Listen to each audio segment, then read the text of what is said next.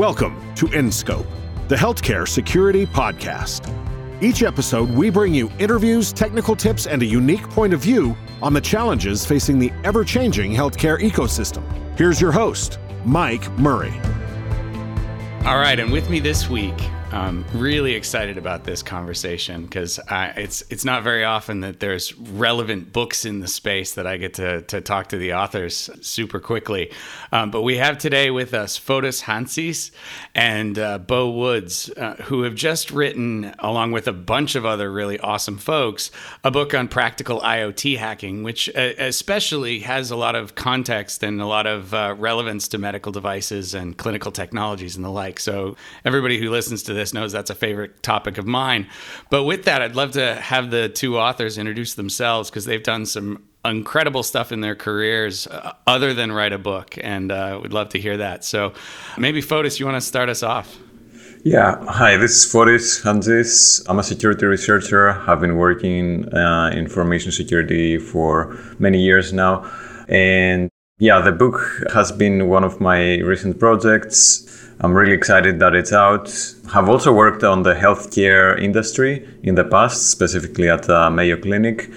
And this is actually one of the backstory that we're probably gonna go over later is related to, my experience there while hacking medical devices and how we ended up doing basically what is a superset of medical devices, IoT, and wrote this book along with Beau Woods, Ioannis Stais, Paulino Calderon, and Evangelos Dermetzoglou. It's a great roster. Beau, do you want to introduce yourself for those who don't know you already?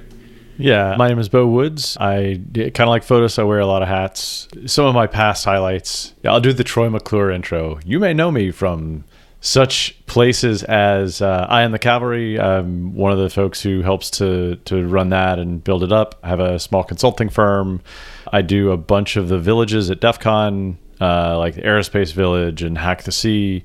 I started the Biohacking Village Device Lab, which I think, Mike, might be how I met you, or maybe even before. I worked at the FDA for a little bit, for a year, doing a stint at U.S. Cybersecurity and Infrastructure Security Agency, now CISA, and just always try and keep myself overwhelmed with projects and tasks, because if you can try to do 150%, if you end up doing 100, then you're good. Yeah, it's the old shoot for the moon, and if you miss, you're still out in space somewhere. There you go. Like Elon Musk. Yeah, yeah, exactly. So guys, how did you end up writing this book? Where did the book come from? Give us the origin story. Yeah, so the origin story is that initially I was working.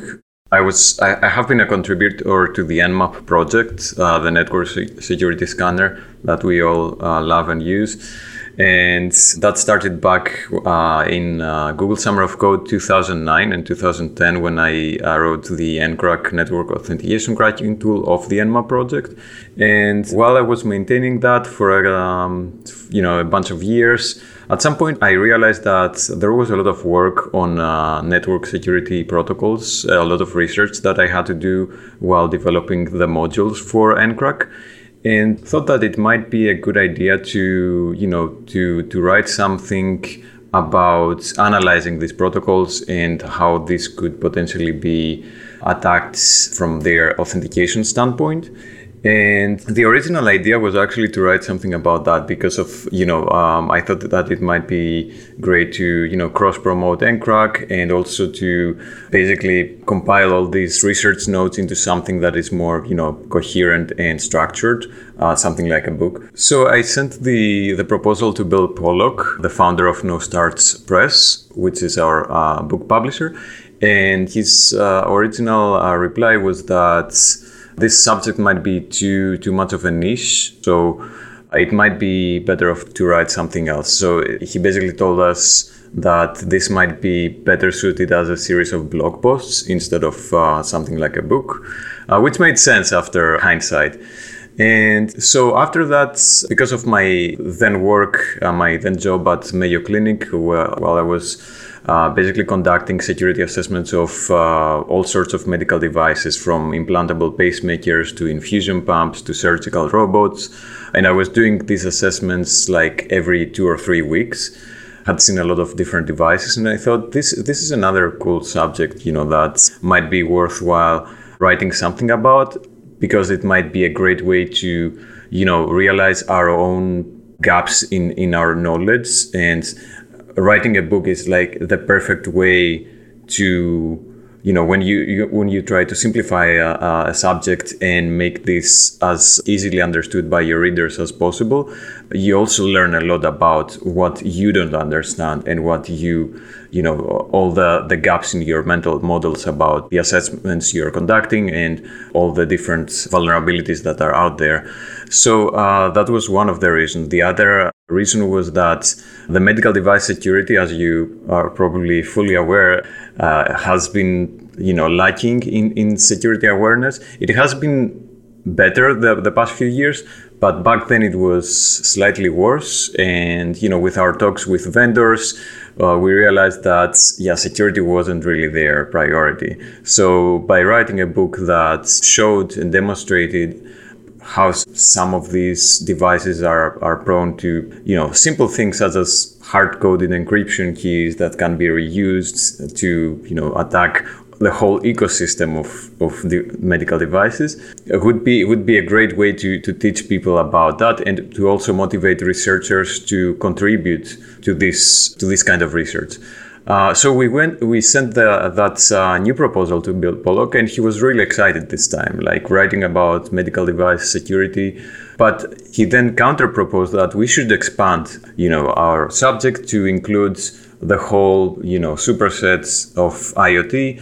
Of course, medical devices would be included, but let's also write about, smart home devices, smart treadmills, routers, IP cameras. And it was also exciting for me because I also realized that by doing that, we also can analyze a lot of those network security protocols that, I had been delving into in the past. So basically we combined, the best of both worlds, and Kim, worked on this book for the next 2 years that is now like over 450 pages and encompasses like this wide spectrum of subjects on everything IoT security. And you're not kidding. For those who haven't read the book yet, it covers everything from threat modeling to gaining entry to buildings to analyzing network protocols to hacking mobile devices. To me, it's what Hacking Exposed was 20 years ago in terms of sort of a soup to nuts manual for all the things you might have to do. This strikes me as you guys tried to basically do something similar, except for what to do when hacking devices. Did I get that right? Yeah, exactly. That's the cool thing about IoT, that you basically have to analyze the whole stack. And we do describe that in chapter 3, the security testing methodology, where we break down the different layers into, the physical or hardware layer, and then the network layer, a radio layer for, those radio frequency protocols such as RFID, NFC, and LoRa, and so on. And also like the cloud components that usually have an API, and then the mobile devices, because many of those smart home devices also have an application component, like an app on iOS or Android that can be also oftentimes be abused, by finding a bunch of vulnerabilities there to also attack the device itself and the cloud components. So we break down all these into these different layers, and then we we structure the book in these different layers, and we go and analyze each of these, subtopics that belong to them. So for hardware hacking, for example, we do analyze some of the most common debugging protocols like JTAG, the serial wire debug, protocol, SPI and I2C. UARTs also show people how to do a basic firmware hacking, how to extract it and analyze the file system contents and all that. So yeah, I think this is also what is really interesting about the book, that if you're interested in one particular area, like only want to focus on hardware hacking, you can just skip the rest of the chapters and go back to them at a later point and focus on how to focus on the subject that you really want. And we do provide exercises in all of these chapters that basically walk you through step by step on how you can, in your own home lab, that you can set up with pretty cheap tools that you can buy off of the internet. Also provide you with some good target devices that are also cheap and easy to find and are popular enough that they're not going to be out of the market for the foreseeable future. And basically the exercises, I think, are what make this book being about practical IoT hacking. Absolutely. So let me get something out of the way. Let me ask you got to know, there's somebody out there listening to us right now thinking, man, these guys just made a roadmap for how to hack every medical device on the planet, pretty much. And they provided exercises so that you're good at it before you do it. You both know me well enough, I think, to know that I'm not espousing that view. But what do you guys say to somebody who says that? And Bo, I see you smiling over there.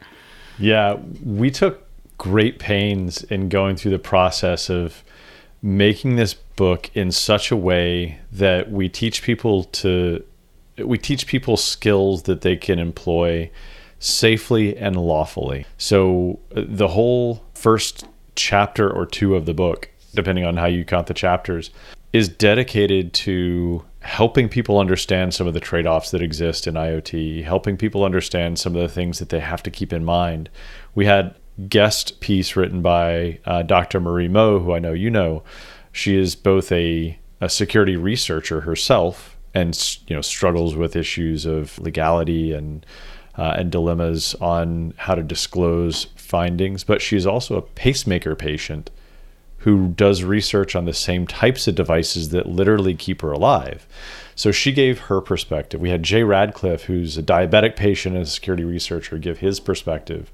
We had Harley Geiger, who he's former congressional staffer who now works for a highly sophisticated tech company, write about some of the legal impacts and how to stay safe when you're doing this type of research. This is one of the reasons why we talk about threat modeling quite a lot right up front, is because we want people to think about what are the consequences of the things that I could do, and how do I make sure that I do them in a safe manner and do them in a way that is lawful.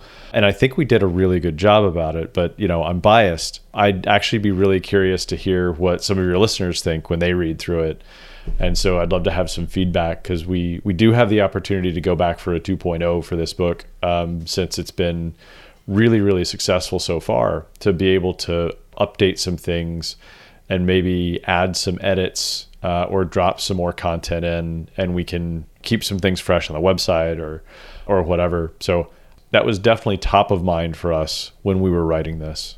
And I don't think that we've been in industry long enough that I think that there's going to be enough good use of this book that ultimately raises the level of discourse in a positive way, that I think that'll outweigh the negatives. But actually, a question that I've wanted to ask you guys since I knew that you wrote the book, because I think it's such an interesting topic. Yeah, and Bo, you hit on this a little bit about how you do some of this research legally, and especially if you're talking about medical devices. I mean, the common way that we all do sort of medical device security research, unless we have a job doing it, is, you go on eBay and you buy something off of eBay and you do all the things that you guys write about in your book to that thing. How do you handle that with FDA regulated devices? And especially you're dealing with something that's in the market. And so, theoretically you could be causing a recall for the vendor by reporting these things. How do you guys see that set of challenges? And do you have any thoughts on it? I know you've both worked in the medical device space over the years. And Fotis, I got the benefit of some of your reports, even though we didn't know each other when I was at GE. I'm certain that some of the things that came to us from your previous employer there had your name on them somewhere. But like, how do you guys see that process? And what advice do you have for the people out there who might want to start thinking about this and, go buy something off eBay and start dealing with that? Yeah, I think one of the things that really informed my philosophy in this is I'm the Cavalry, which I mentioned earlier, has a position on disclosure. And the first line of that is those who want to do good should not inadvertently do harm, something like that. So we really thought about that quite a lot when we were writing this. And I think we've got a section in there, a piece in there about how to think about doing the types of disclosures, how to go through the process. We don't want to write a disclosure manual because there's plenty of those out there, but just understanding the consequences and then trusting that good people will do good things. When it comes to regulated medical devices, the FDA in the past few years, as Mike, I know you know, and Fotis and I know, but some of the listeners may not know, has come a long way in terms of creating a safe space for medical device makers, security researchers, the regulator, healthcare providers, doctors, patients to come together and have conversations, to stimulate those conversations. And when there are issues or potential issues, for people to be able to report them in a way that allows them to collaborate in that kind of safe environment so that ultimately the information can be made available to the right people to make the best decision in consideration of all of the other topics. And again, I'll go back to Jay and Marie. They're having conversations with their physicians that are much different than the conversations that most people will have. In these cases, Jay and Marie are more informed about some of the cyber side effects than the doctors will be. And then the medical device makers may even be, depending on who you're talking to at the medical device maker. So we want to be able to facilitate that ability to share information to the right places so that people can make the right decisions. And just one anecdote, as a part of this, when we looked at doing some disclosures with some of the companies that we did testing with, not all of them were willing to issue patches, or they were devices that were so far out of date that they couldn't be updated. So we actually just created our own IoT device. We got together with some other people through OWASP, through Google Summer of Code, and we created something called the IoT Goat, which is the OWASP's kind of training lab for this, based on some IoT standard software that runs on standardized hardware but is virtualizable. And that has known vulnerabilities so that people can go poke and prod and test. And for anybody who's interested in learning more, I think we may open that project up a little bit more and look to extend it, improve it, build on it a little bit. So, maybe check back with us and see if there's opportunities to do that. Yeah, IoT Goat is a really cool project that is, at this point, I believe is mostly focusing on firmware hacking.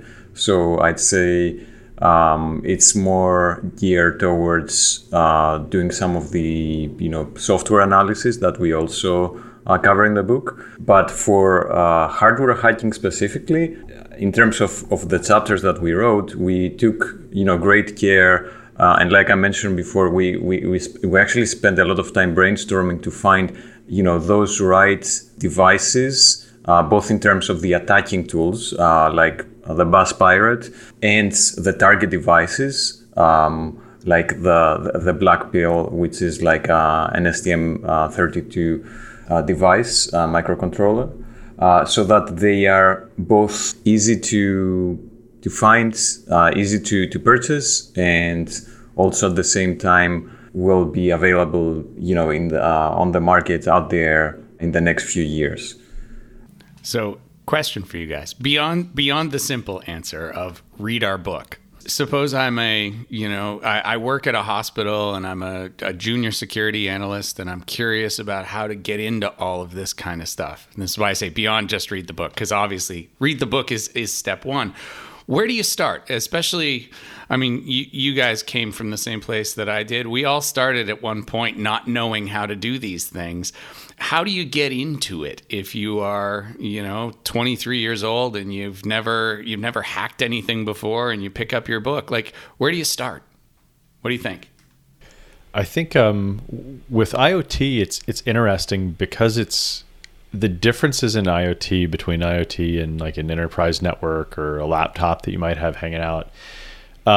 Is there expanded capabilities? There's expanded very different trade-offs. They live in different environments. But one of the things that's good about that is that IoT is so broad that there's an entry point that you're probably already fairly familiar with. So if you already know how to do some network testing, cool. Maybe start on the network side and then work your way into web and hardware and JTAG and bus pirate and radio frequency. If you know one of those other aspects, start there and work your way someplace else. I think a lot of times people get intimidated because it has aspects that they don't know rather than focusing on the aspects where they do know and diving in that way.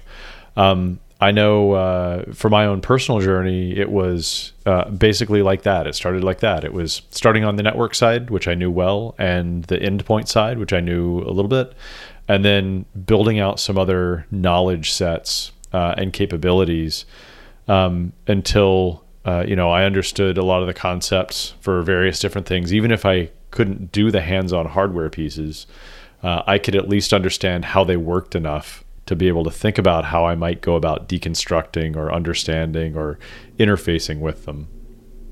Yeah, and I think the other point to make is that it's so easy to find any kind of smart device in your home. We already have more devices than we realize that could be great training examples for any researcher. So take, for example, you might have, an old router that you no longer use, or you might have an IP camera, or you might have your smart TV. You can just, buy a simple, you can even do it with your existing Wi-Fi chipsets and just start capturing the traffic and see what goes out there. And you could start from there, or like with Bluetooth, even, just start by seeing what your smartphone does, or if you have a Fitbit or some other kind of, smart wearable device, same thing. You can just buy a cheap or Bluetooth low energy device and start capturing the traffic and see how that works.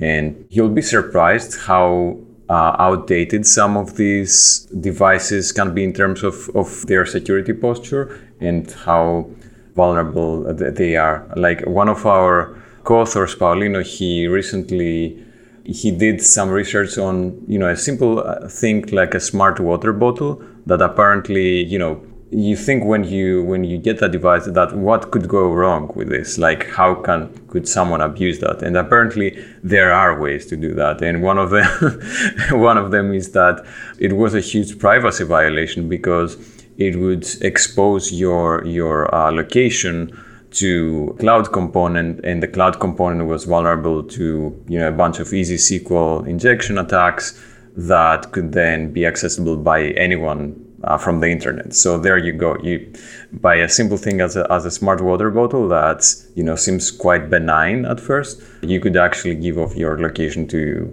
any adversary out there. Yeah, and Fotis, you make a great point. There's a lot of low-hanging fruit in IoT too. So sometimes it comes from novice developers, right? If I taught myself programming and taught myself how to develop hardware, I can start a Kickstarter size project, right? It doesn't meet the level of rigor for which you would want a medical device to be made or a car to be made, for instance. So you have some sometimes naive or novice decisions on protocols or security, but also you've got, I mentioned trade-offs earlier. If you're using something that's battery powered or that uses a small microcontroller, you don't have the ability to do strong encryption, for instance. Or if you do strong encryption, you're going to really drain the battery life really, really quickly, or overheat the device really, really quickly. So there are some even well-intentioned, experienced developers will sometimes make some trade-offs that open things up in more of a plain text, an older protocol where it might be easier to start dissecting it than a more modern, full TLS stack that's got, pinned certificates like we like to see in our apps and cloud-based environment. You can't always do that in IoT.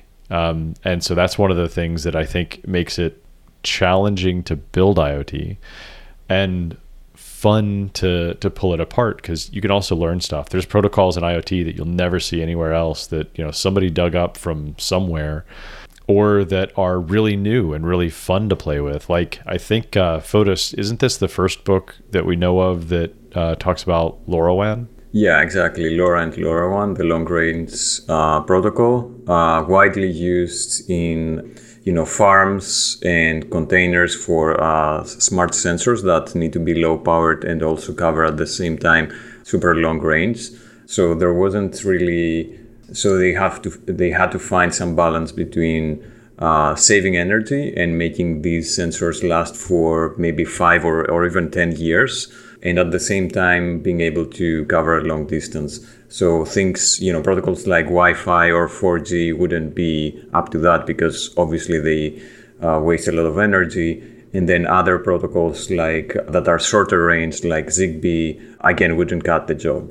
We realized that LoRa hasn't really been explored yet out there.